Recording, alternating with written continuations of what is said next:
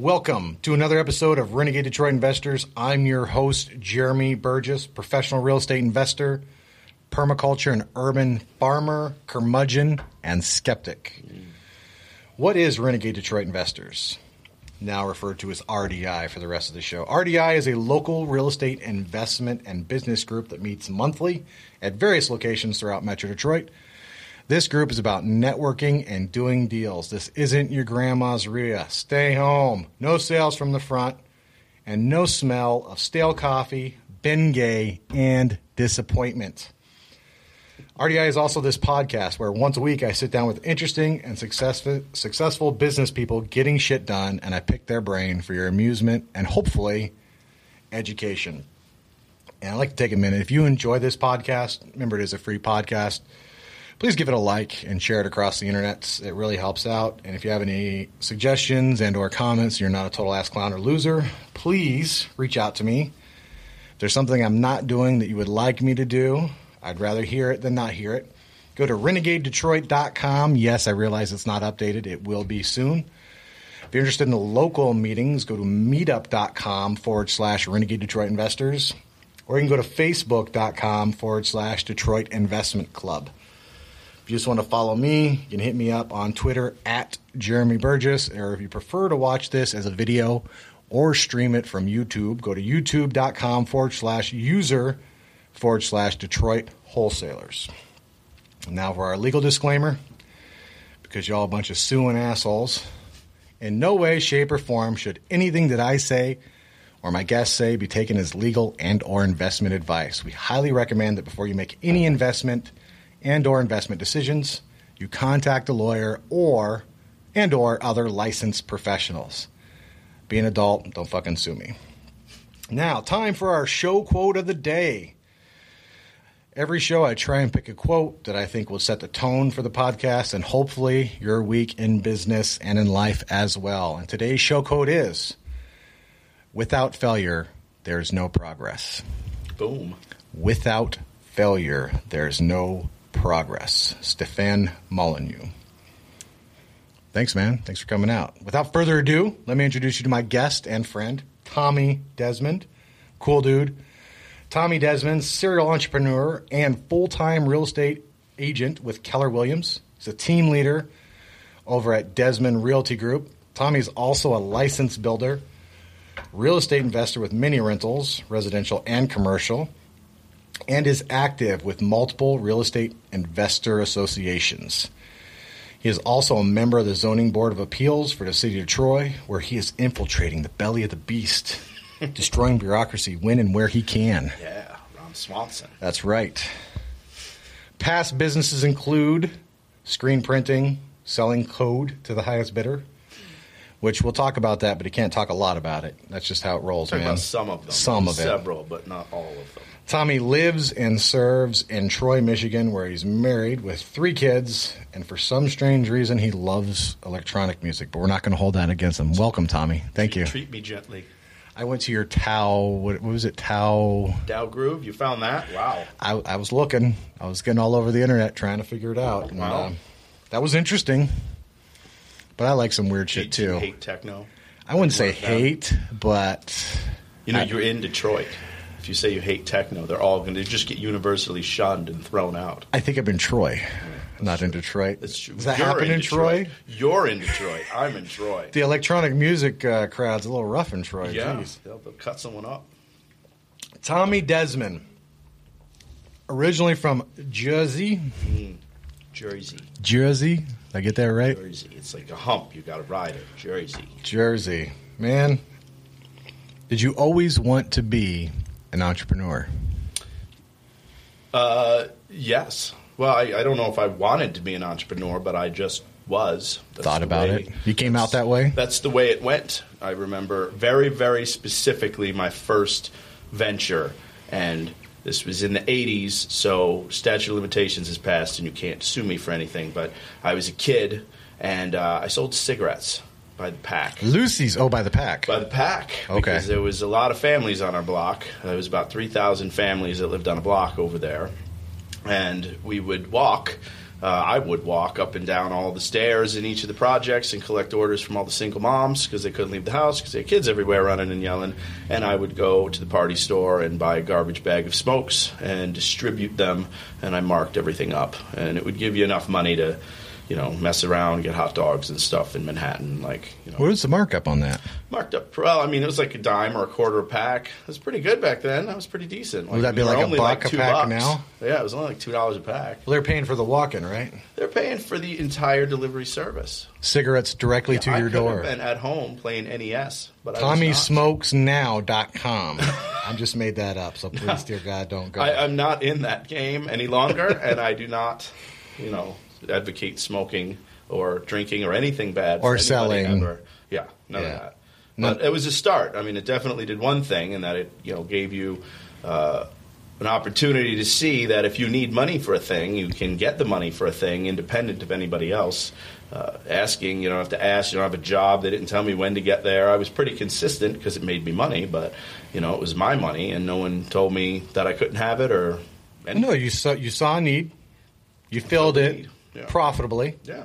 Which means you can continue doing it. And they were pleased because they needed, what they needed, and I was there. And like I said, it was the 80s, so they didn't have any qualms about giving, a garbage bag of cigarettes to an 8-year-old kid in Jersey. No.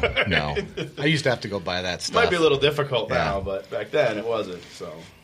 I remember being a kid. It was a whole different world back there. They give you beer. They give you, Mom sent me down for this, all that. It's just really different. So that was your first entrepreneurial business. Obviously, you're no longer doing that. No, I was probably about 7 or 8. Damn, that was early. Well, you kind of do things earlier then because there's no entertaining things to do in the projects. What do you think? Much it. Yeah, what do you think you made every week? Just out of curiosity, flipping cigarettes. I don't know, $40-$50. You were born to flip. I just realized that. Maybe. Flip cigarettes, flip code, flip houses. It works, flip man. Cups. I don't know. Do that in for Joe. Buy low, sell high. Buy low, sell high. Well, and or provide a service. $2. I remember. I think they were packaged. Everybody smoked Trues, which they don't have them anymore, I don't think. But it was like a weird little shaped filtered thing, and they were like $1.85, and I just charged $2 for them, and that was like most of my order. 15. That's like a 15% markup. Yeah, it's not bad. Not bad. By the time you add it up over the week, that was money. All you had was sweat too. You just walk from point A to point B. It wasn't even a lot of sweat. Party stores. Didn't even have to use your own money, right? Oh no, I get the money from them when I go. They give me the cash, and then I go over to the store and I just keep what was not used to buy the product. You printed money by walking. Yeah, I guess. We did not print money. Disclaimer. No. Watch it, man. I know. Sorry. Yeah, it worked. And the model was solid, and I continued the same general premise for most of my life thereafter. Well, what came next? What came after flipping smokes? I didn't even think of that. The next thing that I tried to sell, and this one didn't go as smoothly because there was other moving parts, and I had gotten a copy of Ninja magazine, and it was one of those, one of those magazines where now, as a grown man, you look at it and you'd be like, what kind of dude would buy this magazine? But basically it was stories about ninjas, like MMA stuff. Steve Landau would probably love this magazine. It had, in the back, there was an order form where they would sell, ninja stars and stuff. Sounds like a badass magazine. What are you talking about? I would buy this magazine. This is like the 80s, and it had all written all cool ninja, and there was a drawn ninja on it. It was cool. But, okay, back to... Karate Kid, it's all right. So anyway, I just took out the order form page, and I was like, all right, well, I can sell all this stuff to other kids, but I'll just mark it up. That's genius in and, a way. And I will, fulfill. So I was my first drop shipping experience, put it that way. And before honestly, the drop ship is dropped? It worked fine, but the problem is that I'm ordering... weapons out of the back of a magazine. The consistency. You imagine the person who publishes Ninja magazine and then sells size out of the back of Ninja magazine. It's probably not a streamlined process from some warehouse in Manhattan somewhere. So a lot of customers didn't get their products.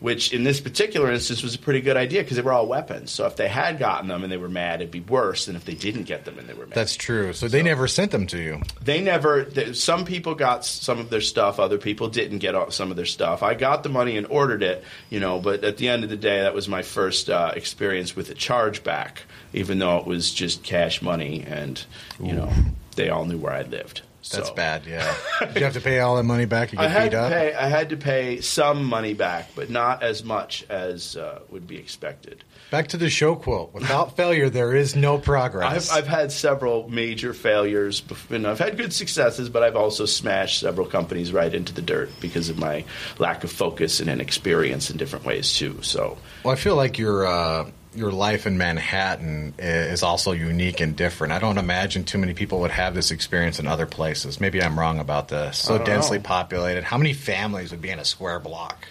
Well, I mean, the particular area in New Jersey that I was living in, I believe it's still the most densely populated city in the world.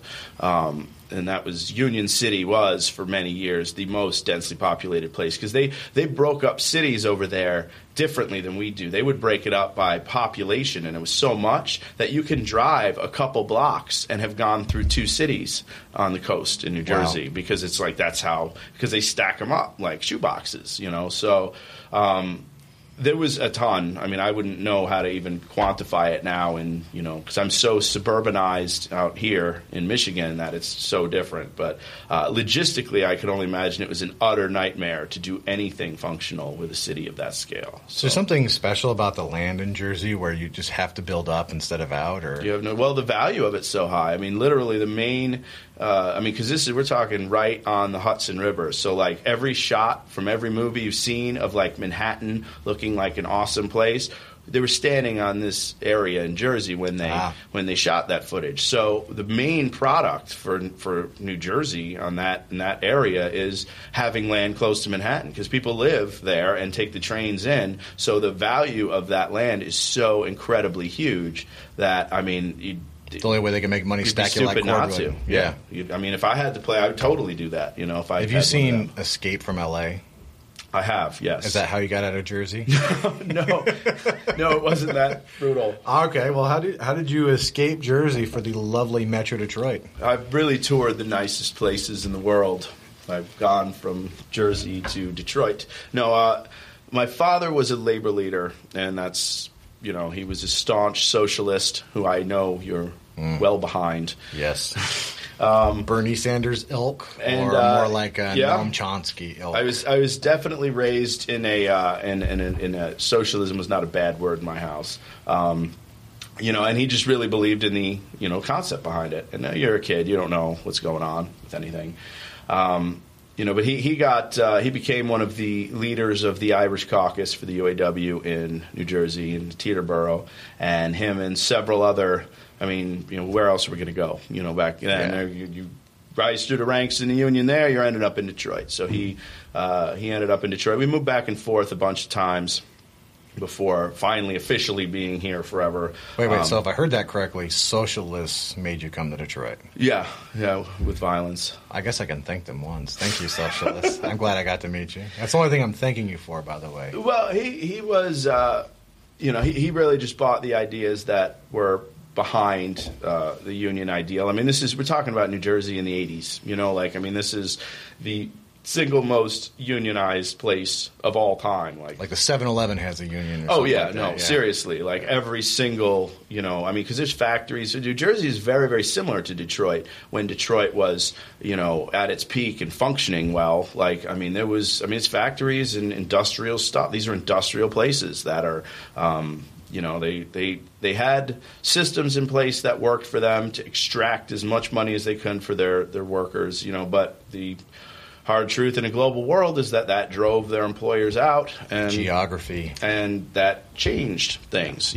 So, even being a socialist, there was definitely a few things that he told me from a very early age, and this is a guy who is in negotiations with big three players, and he basically was like, "Hey, man, these people I can get you a job in one of these factories. I can do that." Yeah, your dad wasn't a stupid man. He saw the writing on the wall, like, right? This is not sustainable, and these people are hunting to diminish your return, for life. He's like, the only way that you can really get what you want out of the world is you own your own company. You start your own thing. I'm not going to put you in a factory. Yeah, I can get you $100,000 a year, and it'll be great for a while. It's great, but then you're going to be tied into this, and you should go do something else. Smart man. Plus, I was a techie, and this is before computers were a thing. I'm not exactly sure how they became a thing for me, but it just was, and that he really believed in technology changing everything, because he was at the forefront of seeing the robots taking the worker jobs and stuff, and basically he's like, look, you got to focus on being a technology guy. I don't want you pushing buttons in a factory. I want you pushing buttons elsewhere, and that's pretty much what I focused on. Well, the truth of the matter is, in almost every way, robots and software are better than us. Yes. Period. Yeah, absolutely. Almost every way. I would, if I could be a robot, I would love to be one, because then anytime some shit breaks, I can just replace the shit. Yeah, just replace it. Biological creatures are gross. There's goo and fluids and all kinds of... I love it all, but I would love to have some sort of internet in my head. Mm-hmm. I could take pictures. Yeah, it'd be I wouldn't have to sleep. You can get a lot more work done that way. It'd be cool. Oh, that would be awesome. I didn't even think about that. Yeah, see, man. What do you call it? Transhuman experience. Here we are talking about real estate and the transhuman experience. It was deep. For those who are interested, and you should be by now, you need to follow Tommy. Go to TommyDesmond.com. TommyDesmond.com. Imagine that. Follow him on the Twitters at Tommy Desmond. He managed to get his name too. You can also go to OaklandCountyInvestors.com or hit him up on Bigger Pockets. Go to BiggerPockets.com/users/Tommy Desmond. You did a lot of research. I didn't give you all that stuff. You went hunting. I did. That's impressive. It's my job, man. Wow. I can't just have you on here and not have people oh, that's a cool guy. I want to follow him. And oh, by the way, send him a postcard. No. Give him options. It's impressive. Give these people's options. So your father saw the writing on the wall, came to Detroit to move up the union ranks, and said, son, and I know your disc test too, so you would have sucked as a union personnel, just I sucked in the military. I would have probably been not the best. Yeah. But I did get fired from a job for trying to unionize someone. That's good. That was when I was on the cruise ship. I tried to. They did you a favor. You tried to unionize the cruise ship? I tried to unionize the A and B workers, and that was really workers? stupid. It didn't work at all, and they just fired me, and there was only 4 Americans on the ship. They don't care what I said. They didn't even know what I was talking about. So, union. Have a nice day. Yeah, I'm going to retire from here and buy a farm. I'll be the richest man in my village after 2 years, and I didn't get that. I was a kid, Yeah. Didn't know any better. So. No. Yeah, the currency in other places. So did you graduate high school in Metro Detroit? Oh, yeah. I went to Notre Dame here. I didn't graduate high school at all. This is kind of what happened. I found a trick. How'd that happen? This was a trick. I went to Catholic school for almost all of my educational upbringing.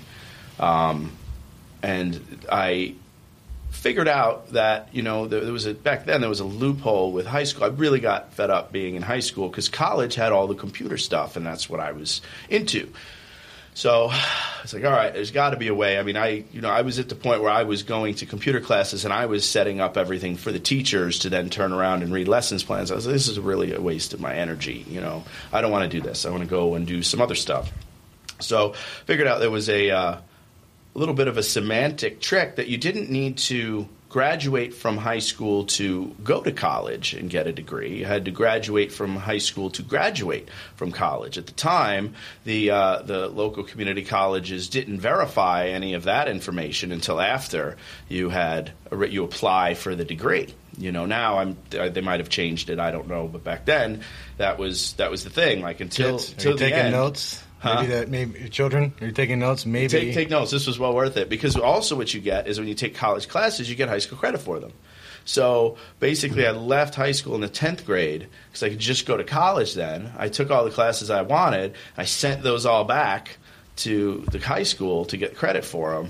but I just shaved myself off a couple years of having a Genius. It worked really well. I thought I was like awesome, and It's like you discovered gold. it was when you're Oh my 16. God, I'm like, done. Yeah, it was worth it. And then I got to like hang out with all the college girls and stuff, and that was a big deal because I was young and awesome, and you live forever then, and you don't care or think about things. I didn't care about anything. Yeah, it was like an 80s movie, like actually happening right there. You did it. Yeah. Man, that's amazing. That would have been so fun. I can't even tell you how miserable my public school experience was. Was it brutal? Yeah. Well, just realizing that you're not that smart, but you're way smarter than all the teachers. That's a bad feeling. You know? I am not that smart. And then I realized, boy, I don't know how they find them. They just got stuck. I didn't mind the school. Like, I liked learning. My biggest hang-ups were that, one, I was in religious school, but I was not from a particularly religious family. We are, I refer to myself as architecturally Catholic, in that I like their buildings a lot. But as far as the rest of it, I have no particularly strong opinions in any way. And my dad didn't. I remember a conversation with him when I was in the 3rd or 4th grade when I had a question about something one of the nuns said, because back then they hit you still. And I don't remember even the question, but basically it was just like, I'm confused about the God thing or whatever. And he's like, kid, don't worry about none of that religious crap. You're in there to go to a good college. Like, that moment that he said that, it like shifted a thought in my head where I was like, well, wait a minute. Does that mean that the teachers don't actually know every single thing that they're – it just was like a paradigm shift of like, there's a man behind the curtain in all this. Your father tipped his hand, and you saw the cards. Yeah, and then that compounded with the fact that all the things I was really interested being, computers, and we're talking about computers that, my first disk drive, it was a cassette tape, and you had to turn the computer on and push play at the exact same time for the machine to boot. Wow. So this is not like, that's even before Commodore 64. This was a Commodore PET. I remember it very specifically. Commodore PET. Yes, PET. Wow. And I play Mr. Turtle on it, and you just draw lines with this dot, but it blew my mind apart. That was amazing. What is this? Mystery magic, and Frogger from Atari. Oh, this is way before Frogger, man. This is even before Frogger? Wow. This is proto Frogger. So this is what they used to make Frogger. Yeah. Yeah, but I didn't get any of that. Those two things created a rift between conventional education and the way that I wanted to do it, which has been a recurring problem, I think, not just for me, but anybody entrepreneurial. I mean, I think I have a letter from my preschool somewhere. I think it's on my Facebook. There's a note from my preschool teacher that says, Tommy's really fun in class, but he always seems to think he has a better way and won't listen to the teacher. Yeah, he does have a better way. Dumb bitch. Better than a lot of ways. Maybe not the best, but I should take that back, but I'm not going to. Ouch. No, I'm not going to. Well, anybody with their eyes open should realize, just looking how bad public schools are, when the poor people of Detroit won't send their children to public schools, and they'll actually take money that they don't have out of their own pocket and send them to private schools and or charter schools, that the idea of your unionized public schools is officially dead. And not because of some evil corporate thing, but because they suck at their job. It's a rough system. I don't know what the answer to education is, but I do know that it is ripe for disruption. Absolutely. And the internet, some of the tools that I've seen are I mean, when you look at what Khan Academy's doing and you look at Udemy, I love Udemy. Oh my God. There's so many options. I mean, I've taken iOS programming at Stanford University for free on my iPad, that I'm going to use the iPad to learn how to write code for the iPad. I mean, that's mind-blowing stuff. Stanford and Harvard have YouTube channels, by the way. They put a ton of lectures up there. They also have podcasts. It's amazing. If Stanford you look at iTunes U, it's I think it's 50,000 universities now have classes live on those. And you can email the instructors. I did that when I was a kid. I went to a couple classes, but they didn't have structures for it. I actually just tricked my way in. Like, I would get the books and the syllabus and follow along with what they were doing. And then if I had questions, I would email the instructors from Stanford or whatever and ask them questions and say, yeah, I'm one of your students in whatever lecture, and what's this, this, and this. And they'd tell me, because they don't know who's in there or not. Who doesn't? Yeah, and who the hell's going to do that? Who's out there following along for fun and then asking questions? Like, I mean, they didn't. So they were really helpful. Like, I learned a lot of stuff, and they didn't realize that I was a 17-year-old kid in Detroit. What would you have given to have Khan Academy or Udemy in the 80s? I mean, I would have killed for it. Oh, it would have changed. It would have changed everything. I was so fucking bored. I was bored out of my mind. Yeah. Yeah. I wasn't into computers. I was into butterflies and shit like that. So that's the craziest shit you could have said to me, because I know you. You probably didn't see that coming. I didn't see that coming. And we were just out yesterday shooting shotguns at things and swearing. And that's way more fun. Now you just are telling me that you were into butterflies. And bugs. I probably could have been in biology some way, shape, or form. I was really into them. I collected them, little pins and stuff like that. I knew that was a thing that happened? Seriously. Wow. Until I started feeling bad about killing them, which I'm glad I stopped. I take pictures of them now. But I used to hound my parents to go. The library at school sucked. Teachers didn't know anything. Now you could probably go on Khan Academy and for $80 to get 16 years of education on butterflies. It's amazing. Oh, yeah, you could, yeah. And then any questions you have, you can go and hunt stuff up and get all the... I mean, you're immediately in the discourse. That was a big thing my pop used to do, is anytime we wanted to learn anything, he bought books.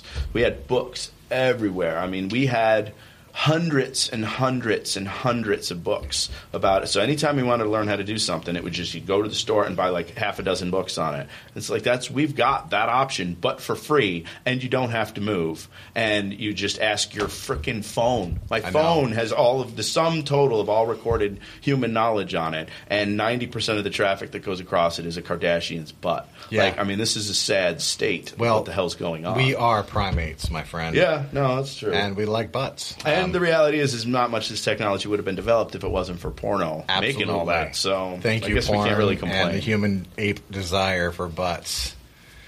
Right here from an iPad, asking you questions, setting up a radio show for $1,000 to stream across the internet. That's disruption right there. Crazy. Yeah, it's fun. Disruption is a wonderful thing. It is. I can't wait to some more disruption. So I hope you guys enjoy getting sidetracked, because I imagine we're going to do this several times. I'm going to see if I can't get us a little back on track. So somehow you went from flipping smokes to, let's see, companies I've made. Streaming content distribution, real estate listing data aggregator, web to print engine sold. We can't say to who or whatever and all that, but that's kind of cool.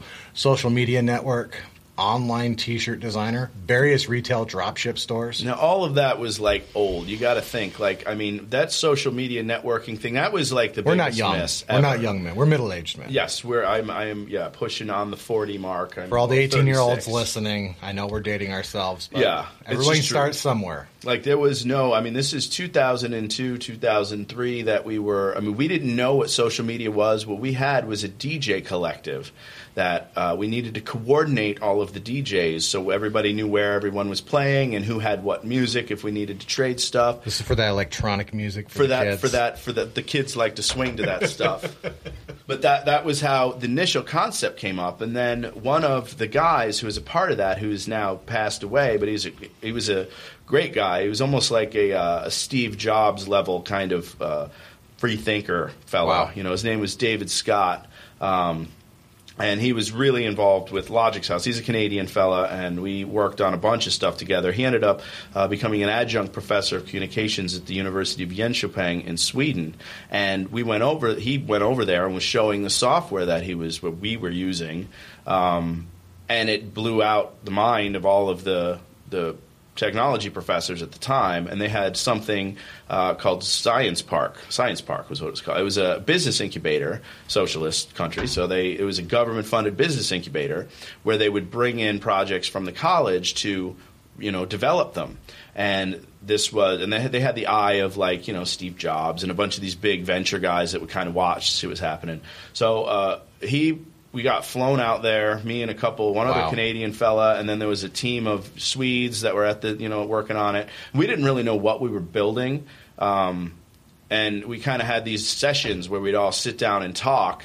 I would yell, and the Canadians would talk, and the Swedes would politely sit in a row and raise their hand when it was their turn. It was a really weird cultural dynamic, but and they just watch us as we're jumping around, getting excited about how different things could work, and it's not what they do there, So, at the end of the day, we twisted the thing a little bit to expand it and make it so it could be a system that foreign exchange students can use to stay in communication as they traveled around Europe.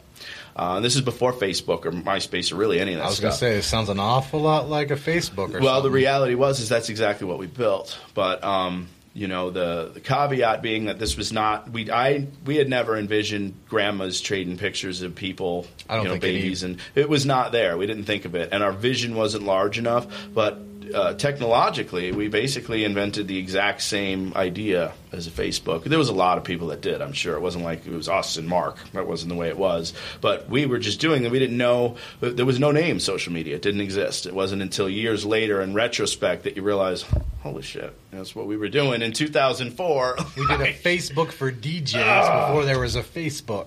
Yeah, but I mean, the customer base, the target market was irrelevant. The technology was the same, and we just... there wasn't were there even digital before cameras? The internet had everything. Yeah, there were digital cameras. This is right at the beginning of home digital cameras. It might have been, but that was not.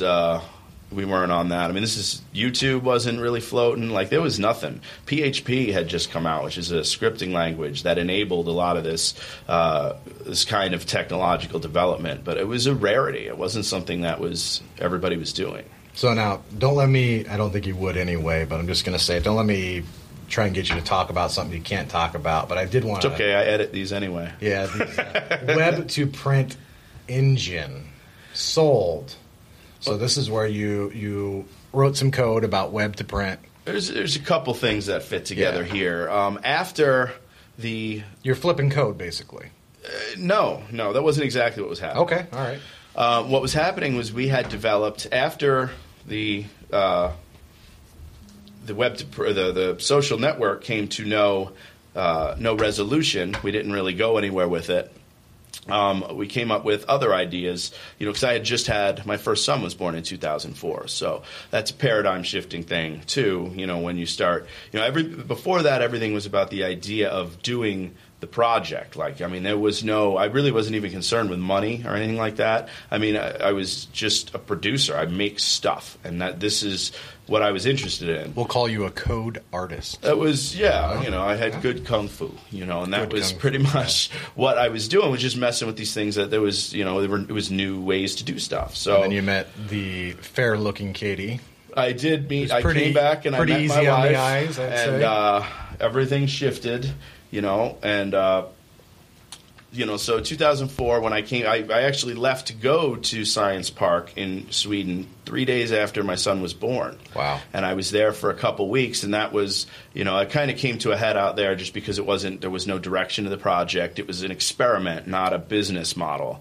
And, at the end of the day, I was just like, look, I can't be messing around with all this stuff. I need to get in on something that's going to get me paid because I have people to feed now. It's way different. I got a baby at home now. Yeah, and before that I had been making really good money selling stuff online, but that was, again, when this was brand new.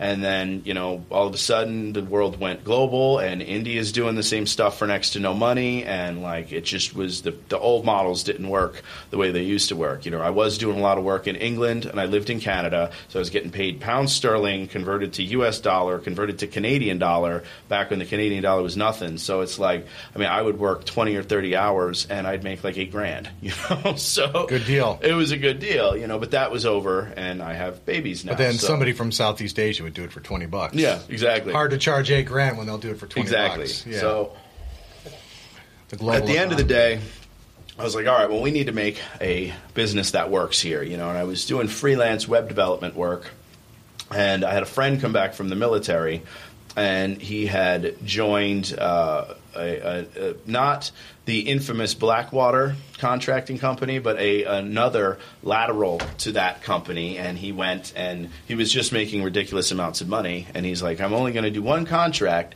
so let's take all the money that we can get and make into, a company that, what we had come to the conclusion is that what's going to blow up is selling T-shirts on the internet is going to be huge. And again, this is before that had really been done, Turns out that selling T-shirts on the internet's huge. It was huge, yeah. It turned out it was a massive business, and it was phenomenal stuff. So that was the plan. We got all the printing equipment, so we were going to create a closed-door shop that sold online exclusively. And what ended up actually happening was we got a relationship with another existing print shop, and he's like, well, hey, I got a bunch of space in the back. You know, I mean, why don't you split? You get the back space. I'm not using it. You subsidize the rent, you know, and then we have customers that come in through the front too, and you can get some side business that way.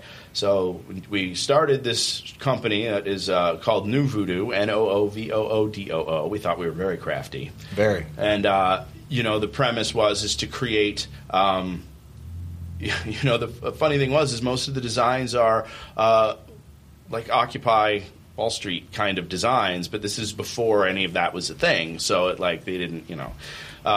We get the shop set up, and in a classic business failure maneuver, you know, I spent a lot of my day writing code for these systems to purchase online, you know, a designer, like a little Flash designer, so they could do their artwork and all this stuff. As I'm doing that, customer orders started coming in through the print shop. So in a clear lack of focus, like Gary Keller says, the absence of focus, we deviated from our one thing, which is selling T-shirts online, which is, I mean, in 2004, how could anyone make money doing that, right? 10 years ago, telling, it's just a crappy model. And we decided to just start selling T-shirts to the people who were walking in the door. We didn't decide. It just kind of happened. Because when there's business showing up right in your face, you're like, oh, okay, we can do that. It can be difficult to ignore. And over time, what happened is money in their hand. Hey, Tommy. That sidetracked us. Yeah. We got totally sidetracked. We forgot the brass ring of building an internet startup, and we find ourselves holding a custom screen print shop. And you know, we were not set up to do that. There was bad communication in the company. Basically, I just made every mistake possible. You know, we had the other shop we were working through, like they didn't necessarily have models that were like solid, so we were mentoring under another facility that didn't really have a process underway. Oops. So I've done that. I mean, it's just one of the punches that you take. Rookie mistake, you know. At the end of the day, you know, we ended up crashing the whole thing into the dirt, and the only thing that was salvageable was the technological basis that was the original core of the business, and that still ended up being very worthwhile technology. So we had some assets in that. And one of the elements was the web to print. And you flipped it for, we'll say, six figures. It was a well sold property to a Fortune 500 company. It is, yeah, basically. Yeah, we'll go with that. That's pretty cool. I would like, without failure, there is no progress. That's true. At least in my experience, maybe someone's better than me, but I've failed a bunch of stuff, and you know. So you went from flipping smokes to flipping code. To flipping shirts. How did you get into real estate? Well, in the midst of all of that, after the company crashed, actually I've got all this on video that you should look at because it's really funny. We never did anything with it. It's sitting. We taped everything. We video blogged before video blogs existed, and we have awesome. all of it sitting on DAT tapes in my house. You should probably look through it and make something cool out of it. That would be really cool. Yeah, it's weird too because we had stuff when the DeQuinder cut when it was all funky. We got all kinds of cool stuff. But anyway.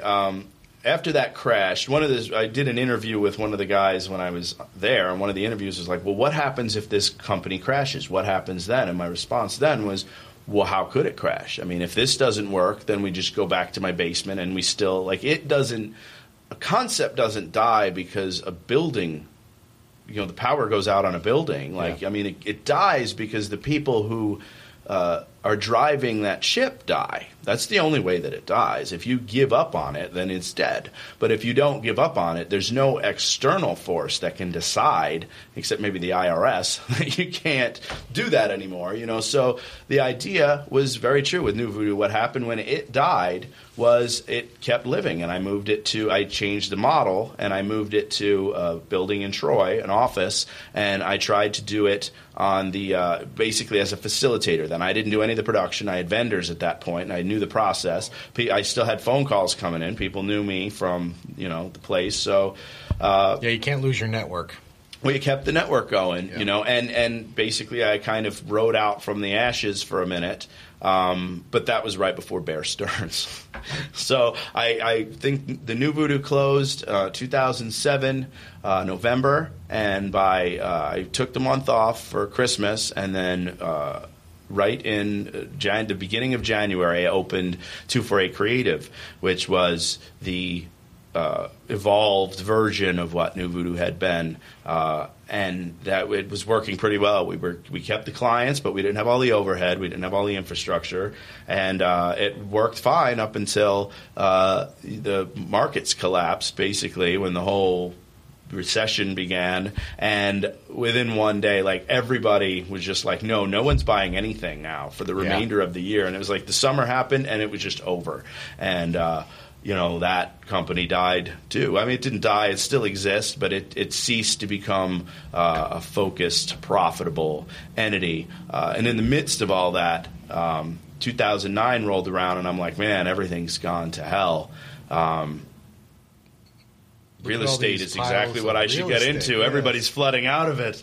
Everybody's running from real estate so horrifically, because one of the things we had built, I was aware of the real estate world from building an early version of the MLS, which, back in the day, they used to fax each other listings, and the brokers would get the new faxes for the day of all the new houses that are for sale and punch holes in them, put them in a 3-ring binder, tear out all the ones from the 3-ring binder that no longer were for sale. That was the MLS, that book. And we had come up with a system to make that database driven on the internet, and solutionsforrealtors.com, and that got me into that industry and seeing how it worked. And nothing that we did is now this is very early stuff, so nothing that we did then is at all existent still, but it did make this industry known to me, and as soon as I saw it fall apart, I was like, well, it's property. There's no way. I mean, everybody freaks out when everything goes to crap, like it's going to forever be. And you see it, they write it, like it's going to be crap forever. Now the world's going to burn. It's Nero. I remember, yeah, but you still need a place to live. You still need a place to live, and I'm not saying that. I'm saying that, I didn't have any horses in that game, so I was unaffected. I mean, I got screwed from the collapse in general, but not in the same way that guys that had investments that were over-leveraged or anything did. Yeah, I don't know anybody like that. I've never met anyone that has ever had that scenario.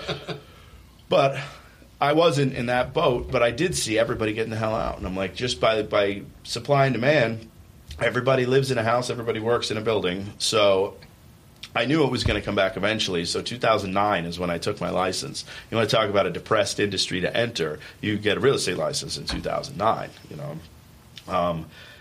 when there's blood in the streets. I mean, so that's what made me that was the really big jump that happened, where I jumped over into the real estate planet. Yeah, and somewhere in there you had a few more kids, too. Yeah, I'm now up to 3, and the house is full. We've got our perfect collection of wonderful children. And a dog. And a dog named Charlie. He is a boxer. He's a wonderful creature. And my lovely wife, Catherine. I'm very lucky with all that. And the one thing that was huge in all this is that my wife, she's just like me. I mean, maybe not exactly like me in the specifics of entrepreneurialism, but she is very much will do the exact opposite thing that anyone tells her to do, just based purely on the fact that she was told to do it. That'll help you a lot. It does help me a lot now, So I mean that she another big thing was that she never really understood what I did with computers. At the time she met me, I had a lot of money, and she knew that much, and she didn't know what the hell. I mean, no one knew what I did. This is in the early 2000s, and you're writing code. People are like, he does something with the computer. Like, they don't know what it is, and she never really understood it. But with real estate, her dad is a master finish carpenter, her brother's a drywaller, her cousin's an electrician. So she knew. I call them the Polish Mafia. There's one for every trade. They got a trade for every whatever Polish thing. Mafia. My wife's Polish, so that she can handle that jump, because after getting hit, she got punched a lot of times. And for a woman standing with a guy that, to just deal with the level of consistent failures, that's a hard thing for anybody to deal with, You know, she had seen the benefit from it, so she knew it was real. But she had just taken a lot of hard hits. I mean, people say, I hear a lot of like, oh, employers don't care about this or that. And I was like, well, we didn't go on a honeymoon because we had to make payroll. You know, so it's like all of those big things. Wait, Tommy. I thought you were oppressing the poor. I'm holding it all down. You walked in every day to work and made sure that my boot trampled on them, you know? So they ruined their lives and reduced their wages. Wait, are you telling me that you withheld from yourself and your family to pay your employees? Oh, we Bernie lost Sanders, almost all of it. Yeah. To make sure everybody was good, but they deserve. I mean, these are my friends too. I mean, this was a little company I was running. You know, I mean, two of the guys that work for me were like the best men in my wedding. Like, you know, these are really important people to me. So it was like it had to happen. But that's a hard thing. It's a hard pill for a woman to swallow. You know, Failure, my wife to swallow. Failure is a terrible thing, and it's hard on relationships. It is. It's very difficult. It is, and she totally could have bailed and walked. Yeah. You know, but she didn't, and I'm lucky in that. You know, but even having said that, I mean, I don't necessarily know if there's anything I could really do different because this is the way that I'm wired. And I mean, if she was going to bail, she would have had to because I would make a horrible employee. Yeah. You know, like there's no way for guys like us to really stop being guys like us and to swap over to faking it another way because we just do bad at it. Like, I mean, this is how I'm wired. And, you know, it's kind of one of those things where it's like, if you hold on for the ride, I'll share all of the benefit, but it's a ride, and that's the way it is. So kind of what we're talking about is, I don't know if you're listening, the DISC test. If you go to AnthonyRobbins.com, they'll let you take it for free, or you can buy it. DISC. DISC. And Tommy and I are both high D, high I, yes. Low S, low C, which basically means... we're friendly assholes that don't hold detail well. Yes. And we're difficult to manage. Yeah. Which can make keeping a job challenging. And or we get bored quickly, which is why we do a lot of stuff. And there's few people like us. I mean, as the last we're time not I afraid heard of risk. There's only 3% of the world is a high D, and only 11% of the world is a high I. Wow, I didn't realize it was that low. It's a very, very low amount. The majority of the world around us is S and C variants. And another way to look at these tests are active, passive, task-oriented, people-oriented. So a high D personality would be somebody who is active and task-oriented. A high I would be somebody who is active and person-oriented. High S would be somebody who is passive and task-oriented versus somebody who is passive and people-oriented. That's kind of like... And there's nothing wrong with these things. If you're curious, the idea behind a test like this is to play to your strengths and not to your weaknesses. It's not a good or bad thing. It's not a right or wrong. It's who you are, and I'm not sure that's always who you have to be, but it's definitely going to predominantly who you are, especially without thought. Yeah, they change. They're not a permanent fixture. They can change based on life experiences. And you go to AnthonyRobbins.com and look it up. It's the DISC test. It's a real short thing. It's entertaining. Like, it's a fun thing. My mom took it. My wife took it. Everybody's taking them just for shits and giggles. Well, Steve had me take the Colby test, too.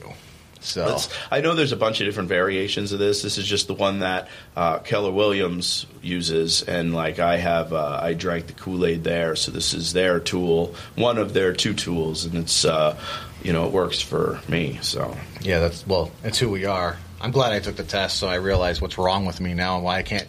It's nice to know why I struggle with some things and I'm so good at other things. You just think there's something wrong with you. It's just not playing to your strengths. Yeah.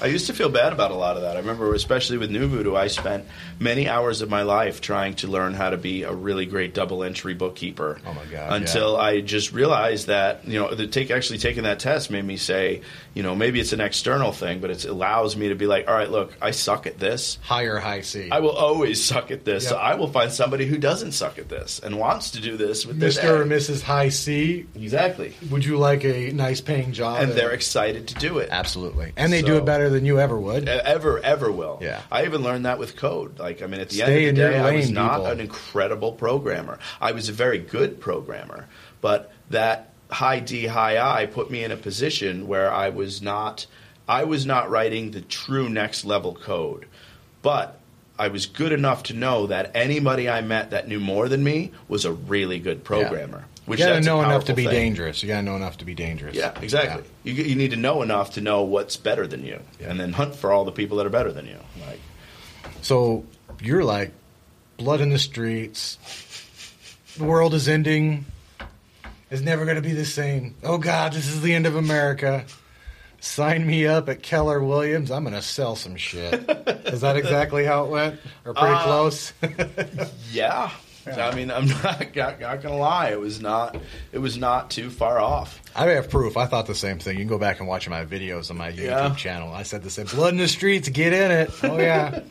I'd like to take this opportunity to rub in everybody's face how I was correct. Would that be the D or the I? I'm not sure. Nice.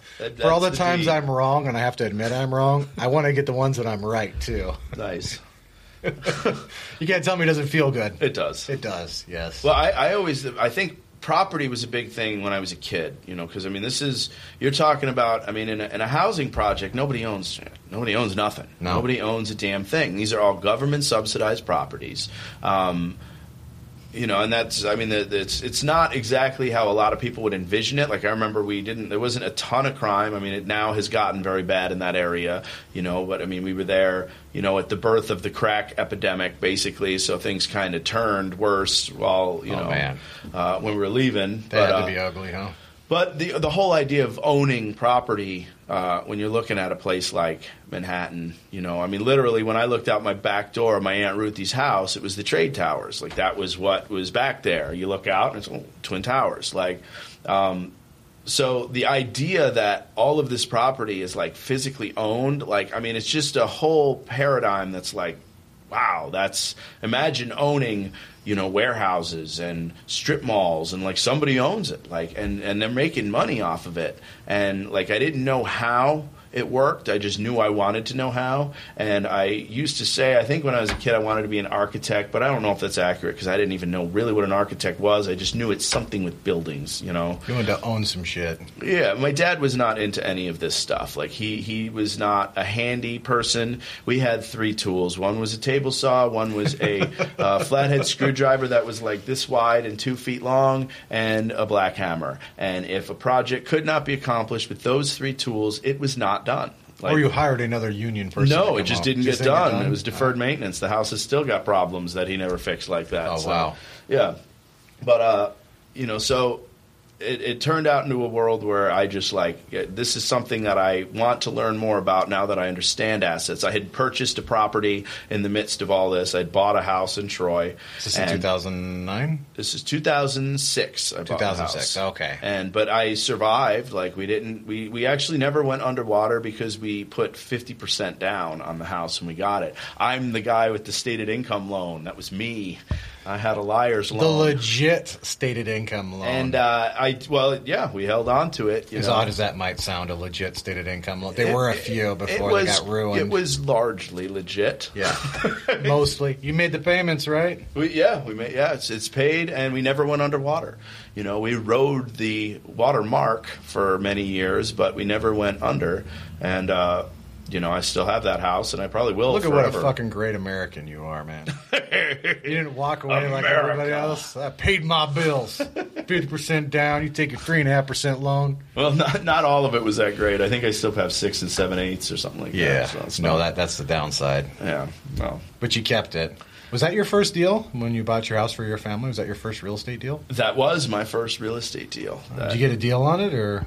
I thought I got a deal. I got it for under $200. I think I got it for. I know we're talking pre-2008. This is pre-2000s. Yeah, it was 2006. Bear in mind, people, pre-2008. I got it with 5% concessions for $217, which now that house in current Troy is worth about somewhere between $260 and $270. So I mean, that's not too bad. I didn't get hit real hard. I didn't get one of those 300s. What was it worth at the time, do you think? Did you pay full market value at the time, or? It was a little under because it was a little dated, but nothing too brutal. I mean, if I was an investor now, I'd walk right all over it because it's bad shag carpet and take down some panel board, and the house is... And you got some seller concessions. And I got stuff. the seller concessions, and I didn't even know what any of that stuff really was. I had a very vague assumption about what all of this was at You had the that time. Jersey training. Yeah, it was a little odd. But I was selling, one of my, the other guy that I owned the print shop with was buying a house, and his agent was there, who actually ended up being my sponsor after he's the one who put it in my head when I bought that house. Tony Baloney, Leslie Nigerian. He's got a Tony Baloney's. It's a restaurant over in Livonia. He still lives over there. I should call him. And I haven't talked to him in a while. Thank him. He's in my upline. Thank you for putting that real estate worm in my head. You like that? He did. He's like, you should. He told me outright. He's like, well, he's like, why the hell are you selling T-shirts? What are you doing? Like, you could sell. You're a pretty good salesman. Like, you talk. Well, what the hell are you doing selling this? Why don't you sell houses? And I'm like, yeah, sell houses. That just sounds like kind of when you're in the mire of writing code and selling T-shirts. It's just like, I'll put on a tuxedo with you and go sell houses, bro. Like, it seems so different, but it's really not. That's the reality of it. Is that selling is selling. He's right. Like, I spent all of the same energy trying to track down these people to buy some custom printed pens. And it's like, well, why the hell didn't I just try and sell them a house? It's like the pens are $5,000, the house is $500. So. He was right. He's still in my upline now. I should probably give him a call. Now he's got Joe Delia and all these shooters in his downline. He's gonna have to pay up. I'm coming for you, Tony. Tony Baloney. He likes Jameson. I recommend the big bottle. Yeah. Don't be coming with that little bottle. Grab the big bottle and then say you're welcome. For those listening or having a good time, I am. Go to TommyDesmond.com. Or go ahead and hit him up on Twitter at Tommy Desmond. Or if you kind of like the blogging and the social networking part, go to biggerpockets.com/users/Tommy Desmond. Or you can go to OaklandCountyInvestors.com. I'm pretty consistent, at least. Yes, you are. So your first deal was obviously your house for your family. What was your first? I guess it would be your second deal. What would be your second deal after that? Because when you start, you became an agent. You didn't buy your house as an agent. You became an agent. At some point in time, you said, okay, I'm going to do it. And then you were doing it, and then you realized it would work. Mm-hmm. What did that look like? Well, I would say there's two levels to that. There's the first level of being an agent and facilitating it for other people, which I would still consider investment deals, even though it wasn't my money and I wasn't possessing the property. Did you get a commission, sir? I got a commission. That would be a deal. That would be a deal. So what at the time was hot stuff was short sales. They were going nuts. There were short sales everywhere, and we had I was exposed. We talked about this yesterday to law firm. I was an outsider at the time. It was a title company that had a whole infrastructure set up for handling short sales. And all I had to do was find people whose houses were underwater, which was everyone. Yeah. And then I would bring them to the title company who would do all the work with the bank, and I would facilitate the deals. And that's how I started knowing about the investor circuit and like saying, all right, hey, there's these guys who still have their money. They didn't get totally blown out. And I think there was a little bit of benefit for being on the East Coast in that I've always had access to investor networks that are outside of just the localized area. I know a lot of people were very Detroit-centric, and then when everybody lost their butt, like all the money was internal. They didn't have outside places to go. It's a global economy, people. So yeah, there was more contacts of people that were willing to buy houses for very low amounts. And didn't really work in the city of Detroit, which I know is like a sin to say. Everybody's supposed to pretend that they've been in love with Detroit forever, but it's a shit pit. I was working out here. I'm in Oakland County, and this is the areas that I knew, and these are the areas that I was working in. So there was a little bit more to sell. It was very hard to sell Detroit before this recent renaissance. Now everybody's on board for the big win. It's easy to get money for deals over here, but this was not at all going to be the case then. Yeah, I should say, too, Detroit is a shit pit, but I still love it. But I don't have to love it and then pretend it's not something I think it seems like there's a zero-sum game happening where it's like either you... It's almost like a global state of America. Don't talk bad about it, Everything's man. binary. It's either you absolutely hate things completely and you're afraid of them, or you're 100% in love with them. And it's like, as an investor, you kind of have to, or a thinking person in general, you kind of have to see some shades of gray. Yeah. Like, there is a lot of benefit in a lot of places. And I do believe, I got to see Lower East Side Manhattan during the crack epidemic. Say that 10 times in a row fast. I'll just edit this out later so I sound awesome. But, I mean, if you look at what was happening there, like, I think Ghostbusters, the movie, was a great example. Like, they have this picture of this firehouse that nobody wants, and they get for nothing because nobody wants this piece of property, and they build the Ghostbusters headquarters. Like, that piece of property is worth $12 million now, and there is no part of Manhattan nobody wants. The whole skyline's, it's amazing.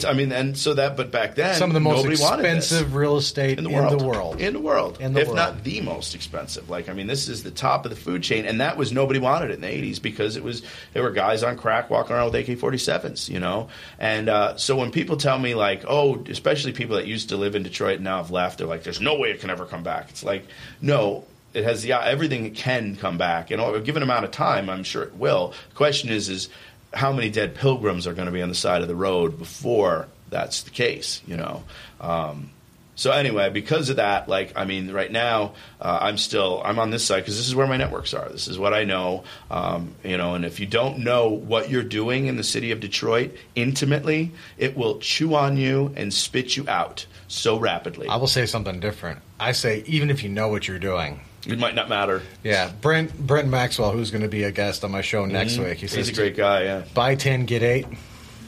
That's what he says about Detroit. Buy 10, get 8. Mm-hmm. That's very true. Buy 10 houses, and at the end of the day, you'll probably have 8. And I say sometimes 7. And you'll probably have lost at least one set of crew tools in the process, and you're going to be buying air conditioning condensers but that doesn't mean that there's not opportunity. There is, but that's just the whole model. You just have to be cognizant of the environment you're working in. Yeah, the risks that are there. I mean, it is a transitioning community, and there's still a lot of transition to go. I'd say at least 10 more years. And it is changing. It is getting a lot better, too. Yeah. But it still sucks in most places. It's really the infrastructure. I mean, it's very easy to point at Midtown or Corktown and talk about how wonderful it is. Look at the rest of it, there's a lot of infrastructure underneath all that needs a lot of help. Oh, yeah. That's a big deal, But it's doable. Billions. Well, of course it's doable. So what are you working on, actually? Should we pause and check things? So that's pretty cool. So you kind of got your start in short sales, but what are you working on now? Well, I mean, it wasn't as smooth as it sounds. Like I swapped to real estate, and then I'm doing real estate full time all the time. Then it was definitely still turbulent times, and I was new and untrained, so there was a lot of hit or miss. And I was still had my toes into other stuff. I still was in the print world somewhat. I had a couple different internet projects that were generating money, so I was unfocused, but diddling in a couple different worlds, and the full... We'll call it testing the waters. I was experimenting because, I mean, real estate, it really does, they say when you start with sales, it's like, nobody knows what you don't know, so you still know more than most people as an agent, even if you don't really know much. But I'm not really that kind of person. Like, I need to know technical elements of what's going on in the business, and if I have absences in my knowledge base, it makes me not confident enough to really deliver expertise because I know in my heart I'm not an expert. So I was kind of like, I was doing deals, but I wasn't, I knew that I was handing these deals off to another company that was facilitating them, and I was basically like, a salesman, and it really, it catalyzed. I moved to the Royal Oak office because that was where my print shop was in Royal Oak. And one of my major motivations was I'm going to start selling these real estate agents print work. So I was like, I'll move to the office that's close to my print shop. And hey, these agents are a target market in and of themselves, seeing how much that they were spending on doing different things. Because predominantly my print work was focused on counterculture bands and stuff like that, cool kid stuff. Like your electronic music. Yeah, well, not just electronic. I mean, it was, It was a mix of whoever had money, right? All the bands, but it was all that. It was all like the cool kid stuff. I wasn't doing a whole lot of print work for like Fortune 500 companies, you know. So anyway, I go over to the Keller Williams in Royal Oak, and I met. There was some leadership shakeups, and they changed the office. Keller Williams International implemented some changes, and they put a whole new team in there.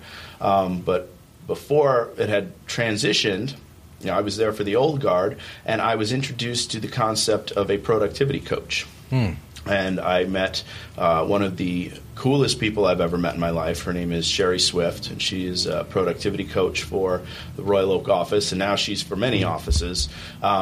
But Joe loves her, talks about her all the time. She's a ninja, you know. The woman is just very good, and I had never had an education from somebody that was more than academic. And this is the first time I had been brought into a culture, you know, and I'm very much a drinker of the Keller Williams Kool-Aid in that their culture is very much centered around growth. It is centered around being very honest with yourself, making clear goals and decisions about what you do as opposed to arbitrarily, you know, having life happen to you. Is that really Kool-Aid, though, or is that just reality? I think it's reality. I think it's reality, but too. I mean, I think the way that, you know, if you look at it compared to other brokerages, it was absent from so many other brokerages that to see it, you know, Keller Williams people almost get like this cult stereotype because they're so into some of this stuff.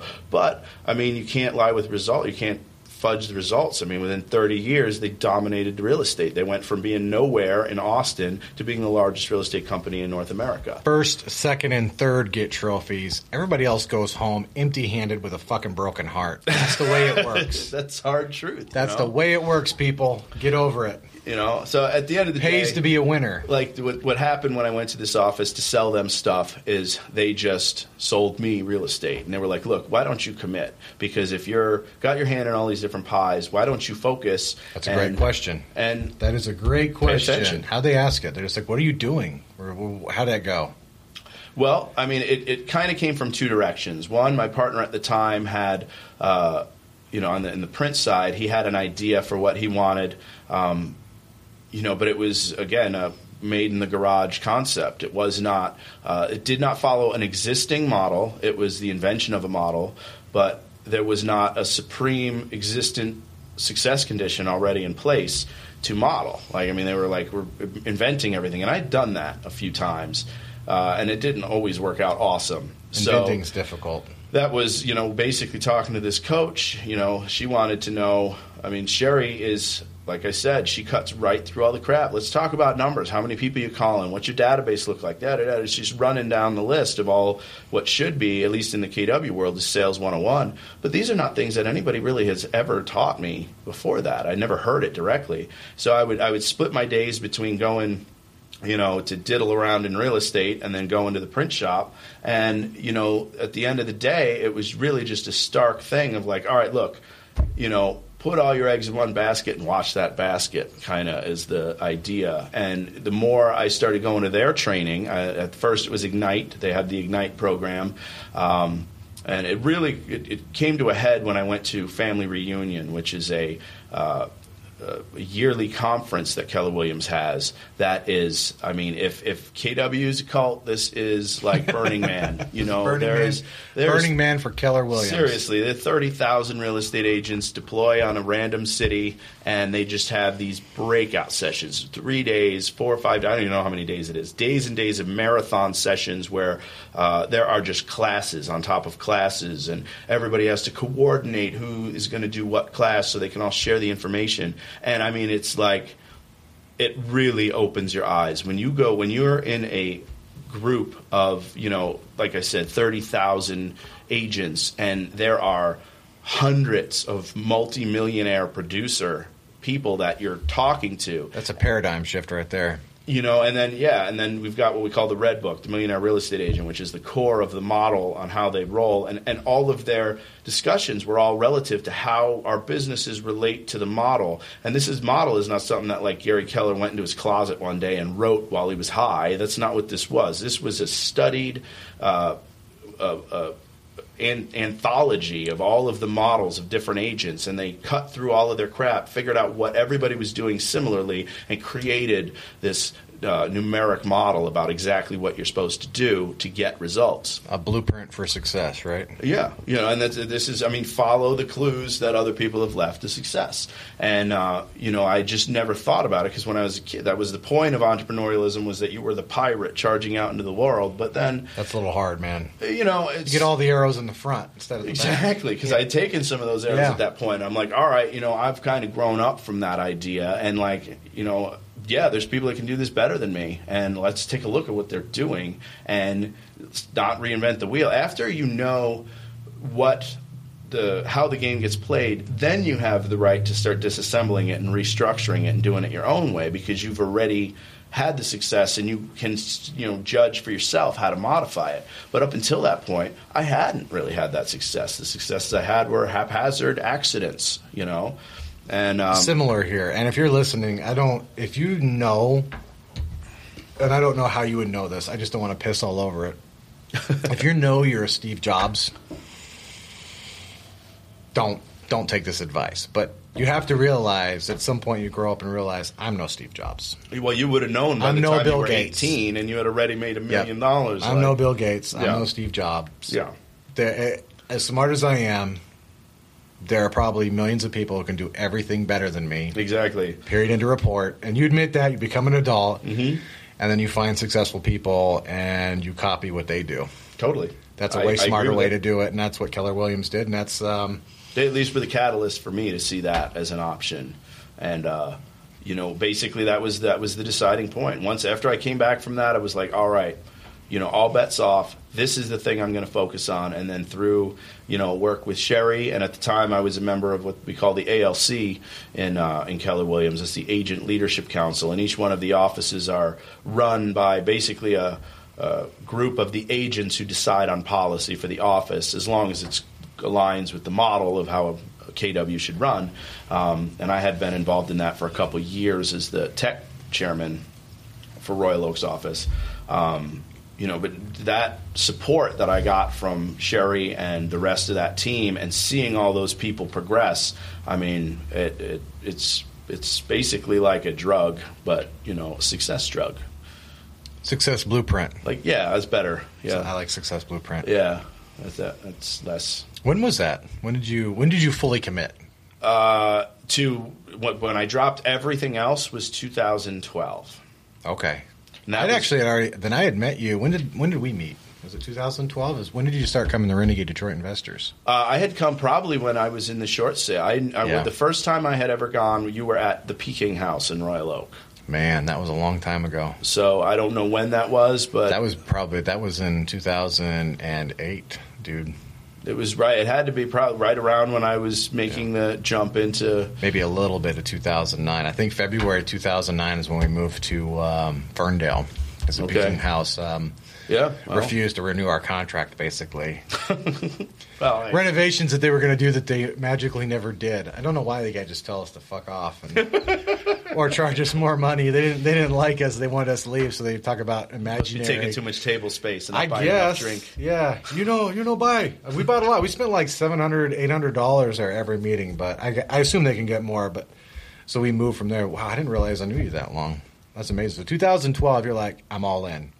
2012 was that's when I had like the tools and the model to realize I thought I was all in before that, but I also had my foot on the base over here, like I'm going to steal second eventually, but after seeing all of the success, seeing the other models, seeing some of the people that I was engaging with, these guys are bringing in numbers that were like, how much, in real estate, to make $1 million in your pocket, you need relatively low investment comparatively to if you want to make $1 million to put in your pocket with a print shop, you're buying like $12 million worth of equipment. A lot of equipment. It's definitely low. Yeah. Low startup costs. Yeah, exactly. And you're not risking much of your own money besides some licensing fees, some MLS fees. Super minimal. Gas. For as far as starting a business is concerned, you could buy a brand new Escalade and all the suits for your wardrobe still be nowhere near the cost of starting up a legitimate brick and mortar manufacturing business, which I didn't do any of that, but Yeah. No, it adds up. So I know you own some residential real estate and some commercial stuff too. How did you get into that, and how's that stuff working for you? Good. I mean, basically, I went. I was thinking. Initially, one of my main ideas was to flip property, again, because I had access to tradespeople, and it was something me and my wife were going to do together. So rehabbing was the hotness, and we started buying property and flipping it. I had already facilitated flips for other people, so I had been doing basically project managing, finding deals, project managing deals for people, and doing flips that were not my own. And then I made the jump, and we actually started to purchase and flip our own. I like HUD a lot at the time, buying houses off HUD. Like, I had a really good system for it, and it was like almost like a hobby. Some people go on Amazon and look at the shoes they want. I'd go on the HUD store and drink a Jameson's and HUDstore.com. Yeah, HUD home little store. Drink, yeah, little clicky click. It was great, Yeah. Well, because as an agent, you can put the bids in, too. So like. It was just a really good model, and I was getting good properties. The big transition mentally happened for me when I think it was 2000 and I don't even know what year it was. Probably 2010, 11. Anyway, we basically flipped one, and it was a house in Troy. And we sold it. We made a really good turn on it. I think we bought it off HUD for like 70, and we put like 15 into it. We sold it for like 150. I mean, it was a really good. It was a good number. Good paycheck. And it was, but at the same time, I was renting properties, acting as the selling agent, listing agent on the rental side for other investors that I knew. And I'm seeing the numbers that these people are pulling in for the rentals, and it's like, well, they're getting $1,600 a month for that house. It was the first time I got a big check out of a flip that I wasn't happy about it. And I was like, well, I just made all the money I'm ever going to make off that house, and it's here, and I've just spent it. In a tax disadvantaged way, In a tax disadvantaged way, because actually we did sell that one in less than a year, so we didn't even get the good capital gains numbers. It was... The idea of flipping in over a year, I don't know if that'd be considered a flip. I mean... No, it's that year marker is where you're basically at the long term, but plus, that's how long... Now, lenders are doing 6 months, but at the time, like, that year mark was your golden refi point, and it was really that, like, when that hit me, it was like, well, hell, I could have waited another month, refinanced that equity out of the property, had my money back to do another one, and still had the property, and I'd be making $700 a month cash flow on it, covering the note, and like this place would be rented forever. I'd be able to hold on to this property. I've talked about it a lot, but one of the books I recommend all the time, pointing out how disadvantaged flipping is and wholesaling. Not that I don't think you shouldn't do it. It's just not highest and best use. Not always. In the beginning, you need to make money, and you should always be making money. But if you get The Millionaire Real Estate Investor by Gary Keller, starting to sound you like will a at least pitch. See the best argument for this. Mm-hmm. I'm not going to say you should or shouldn't. I'll never say that. You'll see the best argument for buy and hold. Mm-hmm. That's a great book. And honestly, the funny thing about it, and this goes out to all the Keller Williams agents who are not doing this, we talk a lot about that red book, The Millionaire Real Estate Agent. There are very, very little conversations had about the Millionaire Real Estate Investor. And especially in our area, we have Wendy Patton she's a case study in the Millionaire Real Estate Investor book. And she's here. She's in basically our sister office. So like we've got these people, and the point of the way they set those two books up was as they were saying, this is how you make your money with the red book. This is what you do with your money with the blue book. Yeah. And there's not enough education on that, and that's a lot of investors you hear online, like Bigger Pockets, are like, well, I need an investor-friendly agent. They don't realize that they're disconnected worlds. Like, I mean, there are agents, I've talked to agents who are very high producers who are wholesaling deals, and they don't know what wholesaling is. Like, they think they invented it. Like, hey, I got a guy that I sell these to, and it's like, no, that you're wholesaling. You're wholesaling. Like, no, I'm doing this thing. I was like, yeah, that's called wholesaling. We have a model for that. It's not like you made that up. Like, I advise every agent, if they haven't, to read these things and start investing our money where our mouths are. Kind of leads me to my question. I did get a question from Mr. Alton Williams. Okay, I know Alton. Yeah, for someone just getting into the business that is looking to invest and run a strong agency business, strong, where would he suggest they start? On the agent side, if that's what he's referring to. I believe that is what he's referring to. Well, I mean, my agent kung fu is not as strong as someone like Joe Delia, who is an absolute shooter. I've got a very good niche. I focus on my retail. I refer to it as my retail real estate agent business. I focus on basically my city. I live in Troy, and I list property in Troy, specifically Northwest Troy, but I do all over the city. And my best money is on hyper-localizing all of your efforts. So pick a farm. Pick a farm and embed yourself in the community. I mean, it's not just a fact of like you show up and you hand the donuts out and that's it, you go home. I mean, you really have the opportunity to embed yourself in the community and then be engaged in it. Guys like Jim Schaefer, who is the OP at my office, I mean, he's a great guy, and he has got so much community access in the city of Ferndale and now the city of Royal Oak that those relationships are, while they might take longer to build and you're going to spend more time up front, you're not going to see big paychecks that you can throw around up front. Over time, those relationships built are going to be much harder for anybody to shoot holes in. It'd be very difficult for somebody to come to Ferndale and knock Jim Schaefer off his pedestal because he's so embedded in that community, and he rightfully should be because he legitimately is an asset to that city. So it's not a trick about how you can get your way into some listings. It's how much benefit can you provide. By default, you're going to get the reach and the access. What are we talking about here? Like join PTA or yeah, get on the zoning board like you did? Whatever your world is, engage with it. Coach a soccer team, something like that. If you got kids, yeah, why aren't you at the PTA meeting? You know, like why aren't you talking to the people, the parents that you're around? If you're in gymnastics, why aren't you one of the parents that helps coordinate the pizza party? You know, like those ways of building trust and rapport go beyond the BS sales tricks of like looking at the pictures on the wall. Oh, you like squash? I used to play squash too. Like that is superficial and can be shot holes in rapidly. When you show up as somebody who is an asset to the community consistently, you don't have to sell rapport because it's defaulted into you and the way that you interact with the community. So for me, what that was engaging with my kids' school. You know, I got 3 kids, and, I engage with their school pretty consistently. I'm involved with the city itself. I work as a board member for the Zoning Board of Appeals.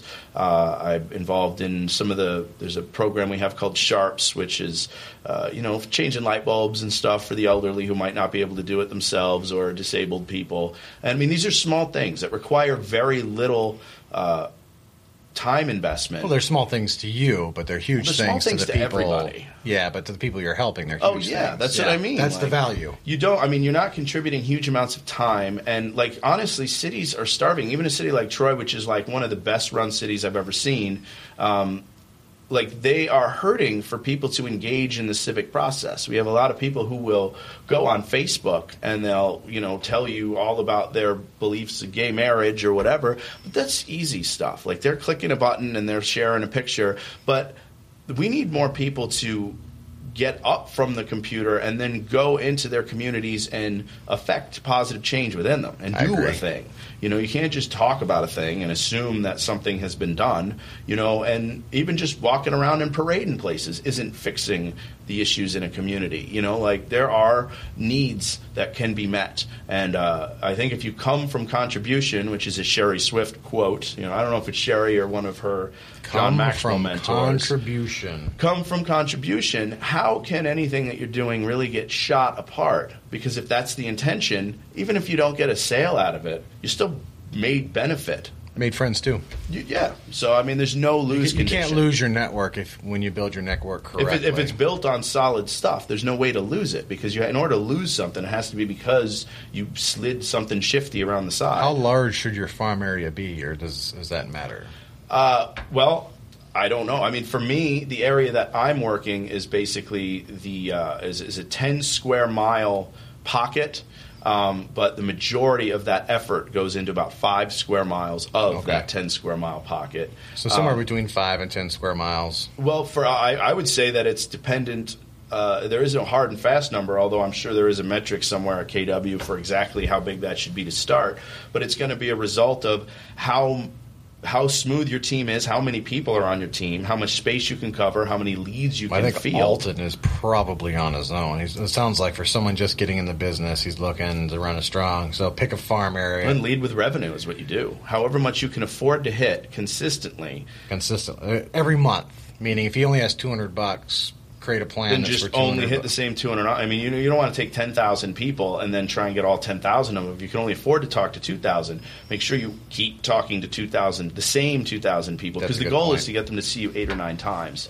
Eight is our magic number. We have what we call the 8x8, and like that, you want to get within the first 8 weeks those 8 contacts. There are 8 touches to them, so they embed you in their mind, and then from there, you just have to keep the momentum going.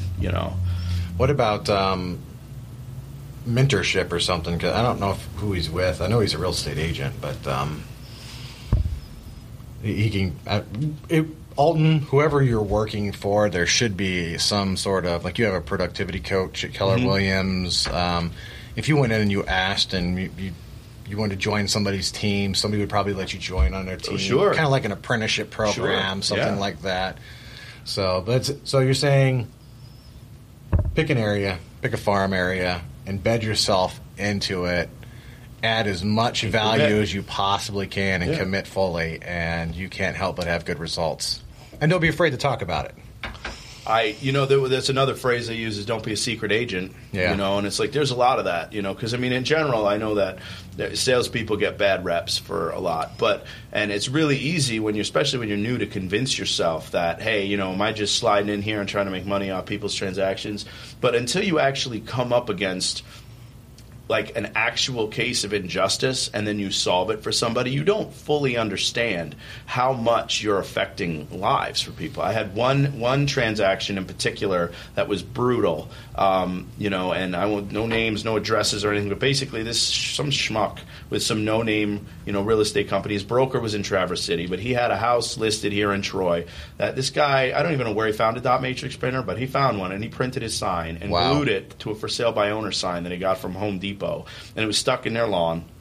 And he had this ridiculous listing contract that basically just stripped out any protections for the homeowners completely and eliminated all dates. It wasn't even a legal contract because there was no end date. It was like this guy basically is just like, I'm allowed to sell your house. You can't say nothing about it forever. And he didn't even list it. It wasn't on the MLS. He put it on Zillow. And he harvested. It wasn't listed. He was not on our board. He couldn't list it. And he basically just used this to harvest buyers. He wouldn't let anyone else show it. No other agents could show it. He just kept this thing out. It was off a main road in a good area in Troy. And he just harvested buyers. And they'd show up to look at it, and he'd take them and sell them another house. A year he had these people. And these people were in a bad health scenario where basically one more winter and they could die. They had a house in down south where it's nice and warm. It was already paid for, and they were just waiting to go down there. I mean, this guy was an old Vietnam vet, and this guy had pulled down all the Vietnam vets' flags and threw them in the garbage in front of them. That's like, you get shot for something like that. And people get mad when you mess with the flags. And it was serious. Like, they seriously were like, this guy was dragging them through the coals, and then so I started helping them. And they were under contract, so there was nothing, there were things that needed to be done before we could, it was a multi-stage process to help them. So with the help of my broker, we had some cease and desist letters drafted up to explain that, hey, look, this contract is invalid, we're backing out. This guy responded with these horrific fake letters from some no-name, attorney in wherever, Farmington Hills, and I mean, now, for us, we're used to seeing this stuff. So we're like, what? None of this is real. But for a layman, it's scary. To a layman who is like 80-year-old unhealthy people, they're like, oh, my God, the lawyers are coming. So we just had an actual law firm have a response. And at the end of the day, they just got booted. They disappeared. We had the house sold, and they closed on it, and we saved their freaking lives. They sent me a card after that was all written up about, how we had affected them and like how they have a totally different life now. And she even tried to send me an extra $1,000 off the side, and I didn't do that because I'm not supposed to. But like unnecessary too, right? Yeah. But I mean, just the whole concept of it, like it really brings like the stuff that you hear in some of these training classes into the reality of like, hey man, like there are people getting screwed. There are predators out there doing really brutal stuff to people who can't fight back. And like there's some benefits to the high D personality because it's like, no, fuck you, man, you can't do any of that. You're making this shit all up. None of this is real. And like that was the first time I got to do that. It's happened several times in my career, but that was like the first time I was like, holy crap, man, like this was cool. You know you've done your job correctly when they're trying to give you more money than you agreed to in the beginning. That's a good sign. Well, it definitely made me think that, hey, well, no, we're not milking anybody at anything. This is a legit service. This other guy was. We're not. Like, this was a legitimate, and that's my idea of come from contribution. If that's always at the core of what you're trying to do, I don't want to nickel and dime anybody by squeezing them into contracts. I got a thing. If you want to rip up my contract, you can rip it up. If you don't want to list your house with me, yeah, we'll tear it up. That's fine. Now, granted, you're not allowed to sell to the people I just showed it to a week later. There's protections for that. But if your goal is, like, hey, never mind, I don't want to sell my house. I don't want you to sell. I don't like you. I'm not going to try and lock you in and sue you over stuff. And, like, that's just because if you nickel and dime every single deal, you're missing the overall point. You see it with joint venture partners all the time where, two guys will get in on a deal and instead of like taking the idea of how this could be a really long-lasting relationship, they want to squeeze the extra $2,000 or $3,000 out of the deal that one time, and they nuke a relationship that could have been their deals paid for ongoing. I have this debate constantly with people. Yeah? You and I are in the minority on this. Most people would rather milk it all now. I guess they assume they're going to get hit by a car tomorrow. Okay. Nobody will show up to their the funeral. Extra $2,000 is going to make a difference. I guess it does. It seems that way. They want it all. Nobody I can have it all anything too, but else. it comes over time. Yeah. And that $2,000 isn't going to be the make or break. Oh, they want it all now. Well, Mr. Joe Delia, of course, had a question for you. You know he would. What does the future of Mr. Tommy Desmond look like in real estate? As best as you can tell. Well, there's the things that I'm most interested in right now is there's some kind of like, I guess, technical worlds in real estate. Like I'm really interested in rezoning property, changing use.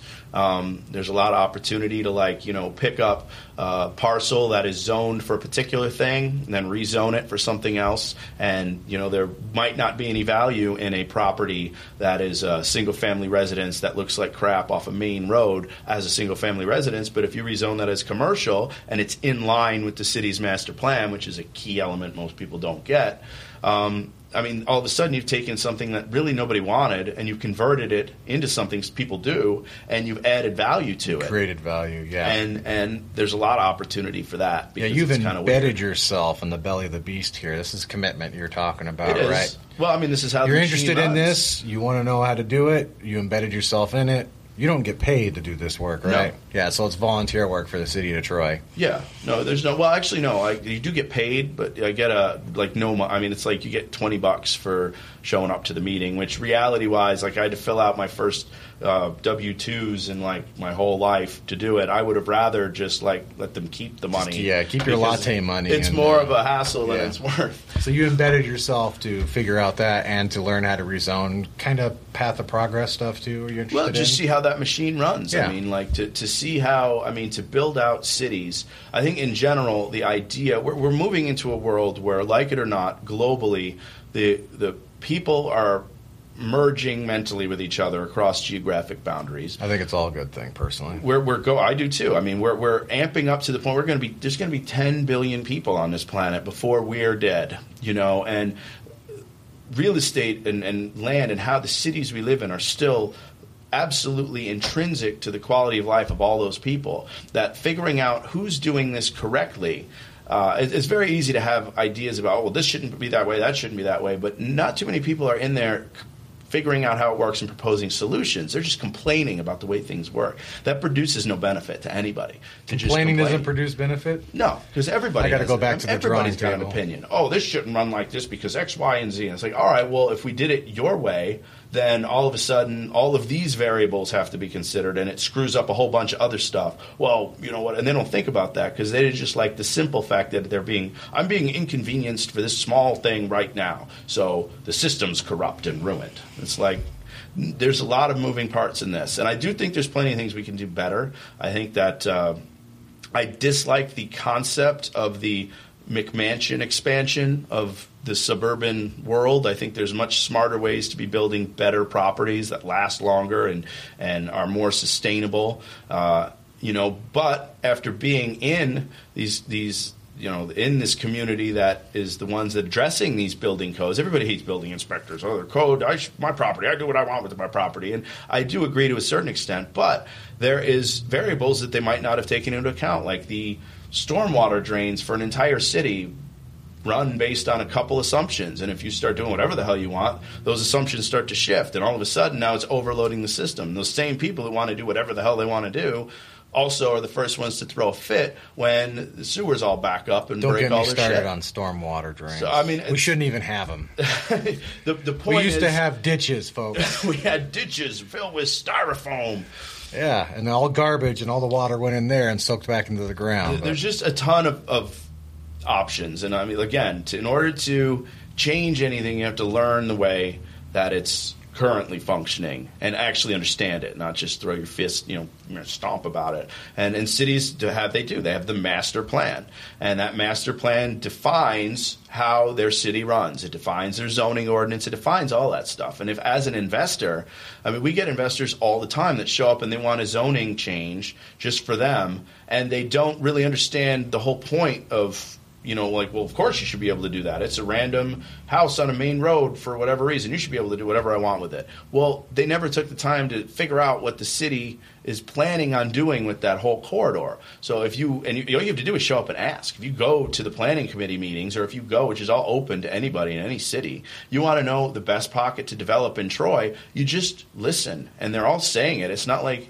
it's just hidden, like, oh, you only know this stuff because you're on the zoning board. It's like, no, they're all public meetings. You just have to engage enough to do it one time. Do you guys stream the public meetings? Yeah, they're online. That's cool. They sell. I mean, not every. I don't know. Every city. I'm does sure it. not every city does. But I mean, some of them do. Ours. Yeah. I mean, you don't even have to get we're off on the couch video. in that scenario. You could watch. And if you can't commit that much energy to your project, then I don't know what you thought you were about to do, invest in real estate in the first place. But Tommy, I was going to get rich. I got that program off. You got it with the girls on the Lamborghini? $9.95. And yeah, dude. All these books, and I love these 12 cars in my garage. Yeah, and everybody's got that. They just give you one. As just soon as bend you get to your my license. will. Yeah. Bend to my will, sir. Of course, that guy doesn't need to be selling books then, I guess, huh? Well, no, probably not. Yeah, but he does anyway, huh?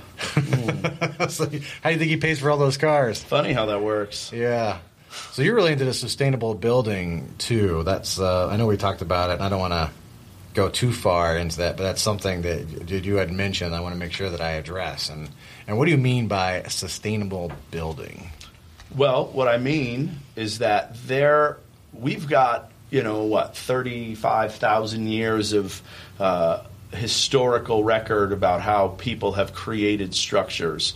And over the last, 100 or so years, we've formalized these things into hard and fast laws about how things work. And there's a lot of lost I don't want to call it technology, but there's a lot of lost options out there that probably need to be pulled back up to take a look at. I mean, there's and I'm under no delusions of grandeur that it's going to go all the way to like utopian design here. But if you look at, there's a guy, Malcolm Gladwell? No, he's the guy that wrote Blink, isn't he? Yeah, he wrote Tipping Point, too. Tipping Point. It's not Malcolm Gladwell. It's Malcolm Wells. I'm sorry. Malcolm Wells is an architect who, if you look him up on Google, he had a whole vision for how we can take buildings and you can, using earth and already existing things, you take care of the business of doing a lot of the insulation, a lot of the heating and cooling is a huge drain on the power infrastructure in general of everything around us, and if there are ways to convert those currently how things are currently set up and to start using some of that existing structure. Even this building that we're in right now, Tom Stratt designed this. So you just met him, architect that is a really good modern designer. And up until, 4 feet down, this building is entirely encapsulated by earth on all sides. The heating bills are about half of what they would be had they not done that. And all he did was push the dirt against the building and put ground cover on it. How long do you think? So some of the things I know for a fact we need to start doing, like south-facing homes. If you're in the northern hemisphere, if you're in the southern hemisphere, it'd be reversed. And if you're along the equator, it would be different. But like in the northern hemisphere, south-facing homes, deciduous trees in front of it to block out the sun in the summer, leaves fall down, let the sun through in the winter, earth around the house, water collection. No more storm drains. Swale it. How many years do you think? Because you're now part of the beast, right? This is my problem with the beast, the belly of the beast. I guess, do you even think it's possible to make these changes? Sure. And how long do you think it would take to make these changes? I think we're about to hit another... Because this is bigger than just changing a light bulb to an LED. This is figuring out how to have 10 billion people live decent on a planet. Sewers, electricity, a lot of this stuff's already embedded. Yep. We're paying for it now. In fact, I read an interesting tidbit. I should go back and find it. Hopefully it's true. We're still paying for the first time we built the highways under Eisenhower. So we're talking about the kind of infrastructure change that would be huge when we're still paying for the original infrastructure. Yeah. Well, it's even larger than that, too, because you're talking about changing the entire, not just the infrastructure that exists, but the workers who are building the new infrastructure. I mean, it's a major sea change. I think the thing that could have an exponential effect on it is the adoption of technologies into the home, which has not really become manifest yet, but that's the next that's the disruption that's on its way. I mean, for every house you've been in, how many of you walked in where there's actually an intelligent device controlling water and heating and all of that? I mean, probably none. I don't think any, no. Well, they exist, and more they're going to become commonplace with things like Elon Musk is probably like my biggest man crush, and with things like what he's got, the Powerwall, I mean, you can make these basically independent systems now that are somewhat self-encapsulated, that can artificially control themselves based on use patterns. Realistically, we don't need our house to we don't need to go down and touch our thermostat to adjust our heat for the house at night. It should be dynamically sensing all of those things. We shouldn't have to really engage with much of these, and if we are, we should be engaging from our phone. Yeah, like, do you think it would be as ubiquitous as an iPhone in 10 years? Well, it's coming. Or? I mean, this is an infrastructure that is the next evolution. Now it's just a question of the people, engaging with it, and especially the building trades. And I think a lot of the craftsmanship has been lost from construction. And I mean, when you look at the way that they're building subdivisions now in some of these neighborhoods where it's like they're just stamping out these 4,000 square foot houses, and buyers walk in and are like, oh, the bedroom's a little small. It's like, let me guess, it's 10 by 10. You want to know why it's 10 by 10? Because drywall comes in 10 foot sheets. Yeah, I didn't know this. So they're 8 feet tall and they're 10 feet wide. A lot of this shit is arbitrary. 4 by 10. Yeah, just completely arbitrary. And you don't have to. I mean, that's what it is. It's because then they don't have to pay people to cut anything down, and it's just they walk in and they just stamp them up, and they're literally designing houses based on the side that gypsum board already comes. Like how many years though? How many years do you think before we're doing this stuff? At a generation. A generation. That's what I thought. Yeah. I would say that I think we'll see sizable change in 10 years, but I think that it will not be fully implemented or like kinks worked out to the point where we're really seeing huge gains for I don't know, when I'm old.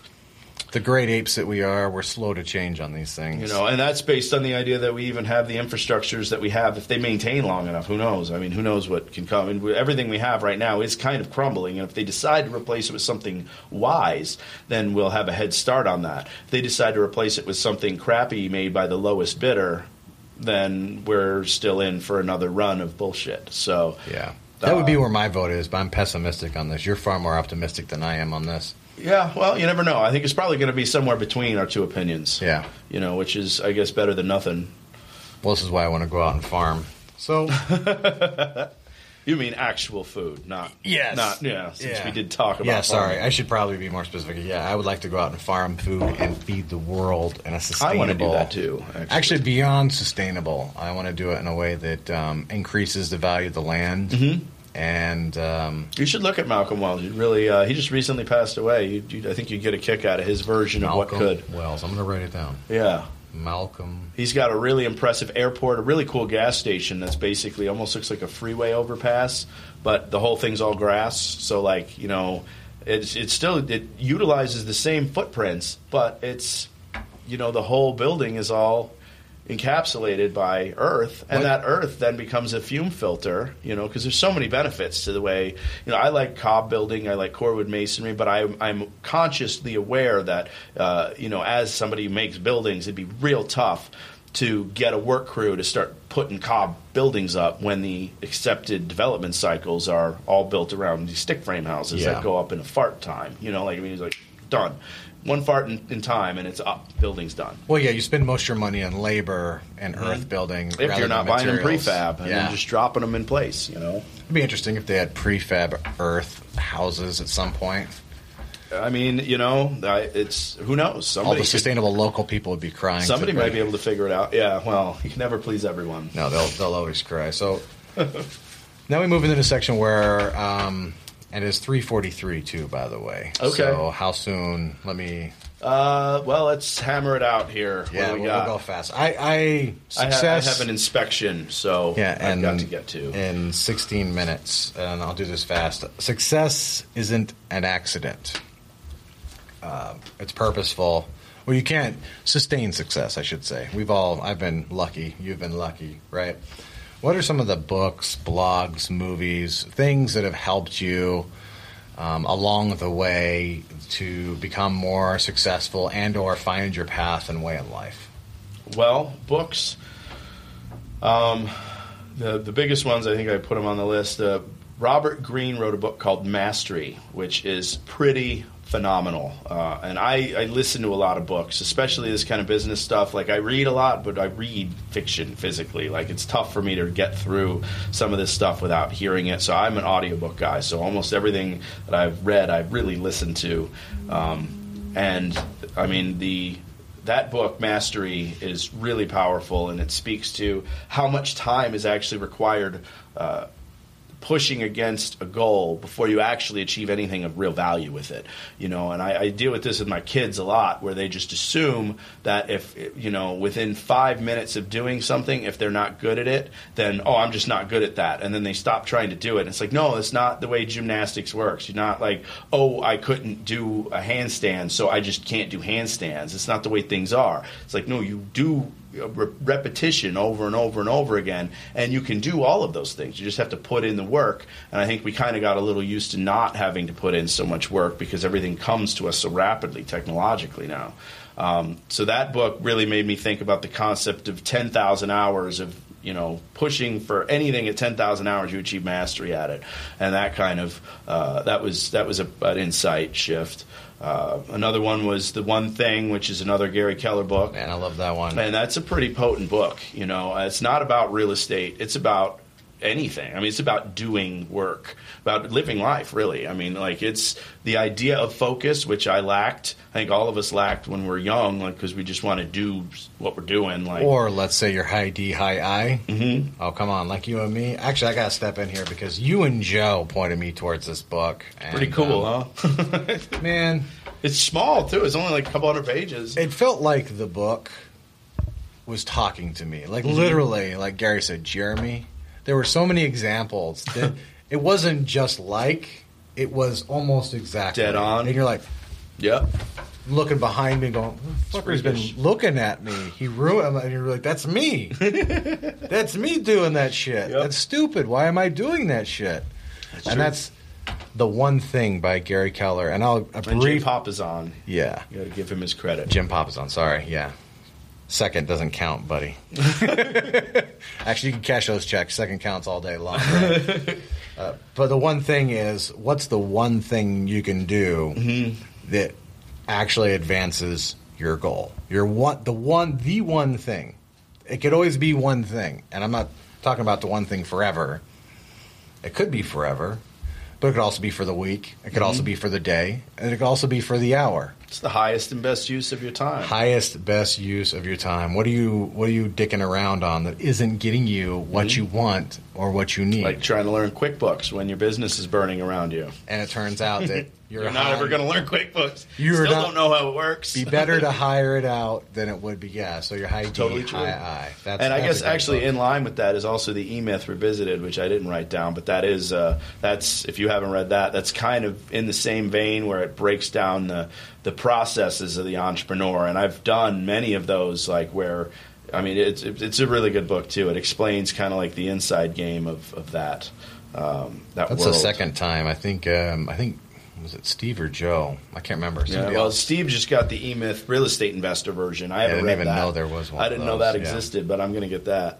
So you like listening to a lot of books too? Do you do the Audible thing, or just download the book MP3? Do you buy the MP3, or how do you do it? I have. There's a bunch of different ways. I mean, I download some stuff. I do have an Audible account, but they kind of tend to make things a little difficult to, I don't know, deal with. So I download. Amazon's cooler to me than Audible. But, okay. Yeah, I mean, I get them from all over the place. I've got literally tons and tons and tons, hundreds and hundreds of these frickin' things at this point. And all old stuff, too, all the old Zig Ziglar and all that, stuff from the 50s. I've heard it all, the Tony Robbins. And, you don't have to take every single nugget from every single thing. I mean, some of it's crap and you just, let it float away. But some of it's got legitimate benefit, And some of it's, even if it's crap, it still works, Like, it can have a psyche effect on you, even if it's bad. Last question. So I know you got to get away, and I appreciate your time here. So do you have some sort of continuing education beyond the licensing, right? But do you make time in your day for continuing education, improvement, coaching, that kind of thing? And how do you address that? Because life is busy. We all know it. The phone starts ringing. The emails start coming in. You're doing your lead generation. But you don't want to be that person who got left behind, or things changing, or you get stuck at $50,000 a year or $80,000. Yeah. There needs to be some sort of a continuing improvement. Well, it's priorities. I mean, yeah, absolutely, it's a huge thing. And like one of my goals is to get my business generating the kind of income that I want to free me up, basically to go and spend all of that time and energy. And when I say classes, I mean classes in obscure things like, Roman history, and I want to learn Latin, and like these things are not directly valuable, but I mean they're beneficial for me generally as a person that wants to know stuff. Well, what does it look like now? What does your continuing education look like now in your life? Well, mine is not really. It's not free form yet because I'm still doing, like, I'm trying to get my broker's license right now, so that real estate wise I study education. Yeah, like that's a formalized program, like, so that I'm still involved with. I also still spend a fair amount of time hunting in the programming world, in the code world, and like learning things, computer stuff. Even though I write very little code anymore, there's a very high likelihood that I will still do tech startups as well, but I will one thing them, and I will get programmers that are better than me to write that code. You're not going to write the code anymore. No, because I know that like I'm a good programmer, but I'm not the best programmer, and I know that when I find programmers that are better than me, then I'll just hire them. Give them the money they want. Basically, yeah. Like being the idea of early seed stage venture capitalism for me is a huge goal of mine. Like I want to be on that low level and find those shooters who are putting up projects that don't have a lot of places to go. And I'm not there yet because a lot of that is really, I mean, basically it's gambling, but as long as I'm coming at it from the place where I don't really need the return, and it's almost like, I don't want to call it a community service because it's still self-serving capitalist wonderland, but it is a community service. You can make money in a community service. Yeah, everybody's got. They're not mutually exclusive things. So the socialists don't understand. They want to profit. They want to profit for adding no value in a globalized economy and. Risk, man. Those people are taking risks, and as somebody who has taken a risk, and I dislike the idea that the risk gets marginalized in its value. It absolutely does. Yeah, there's no risk. Like, oh well, your company runs fine. They should split that company up amongst all the employees, and it's like, okay, but the guy who started it, like, yeah, he might not have done every heavy lifting, crappy job. That's true, but he put a lot of risk in that game. And if he didn't put that risk in that game, the rest of those pieces fall apart. He put the money in, and he took the risk. The time. If you want to socialize that as well, we'll start That's talking. an impossibility. You can't socialize that. We see the result of it is that it doesn't produce much. Venezuela. Doesn't produce anything. Yeah. You know? You need to have that golden egg to chase. And to overcome the gravity of risk. You won't escape the planet of complacency. Just interesting how they focus in on the profit motive, completely oblivious to the fact that they're absolutely focused on the profit motive for them. Yeah. Yeah. It completely escapes them. That's totally true. I mean, the money is a result of an effective system. There you go. It's not like a thing that you just get that's independent. Real talk. It's true. It is true. I mean, if you do productive things consistently, the money is a result of that. That's the profit that comes out of it. And I know there's going to be a list of people complaining about all the different specific details, how that's not the case.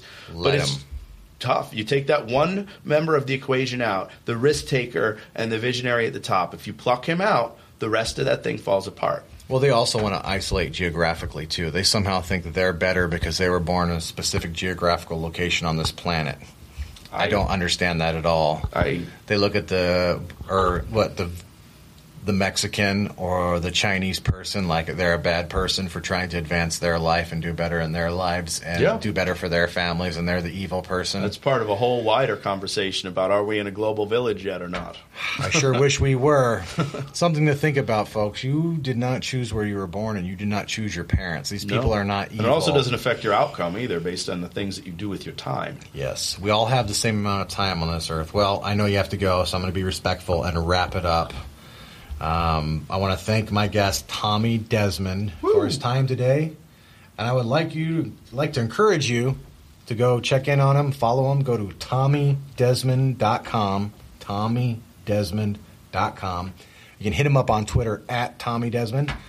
If you like the Bigger Pockets forum thing, go to biggerpockets.com/users/Tommy Desmond. And if you're maybe thinking about doing this or something like that or interested, go to OaklandCountyInvestors.com.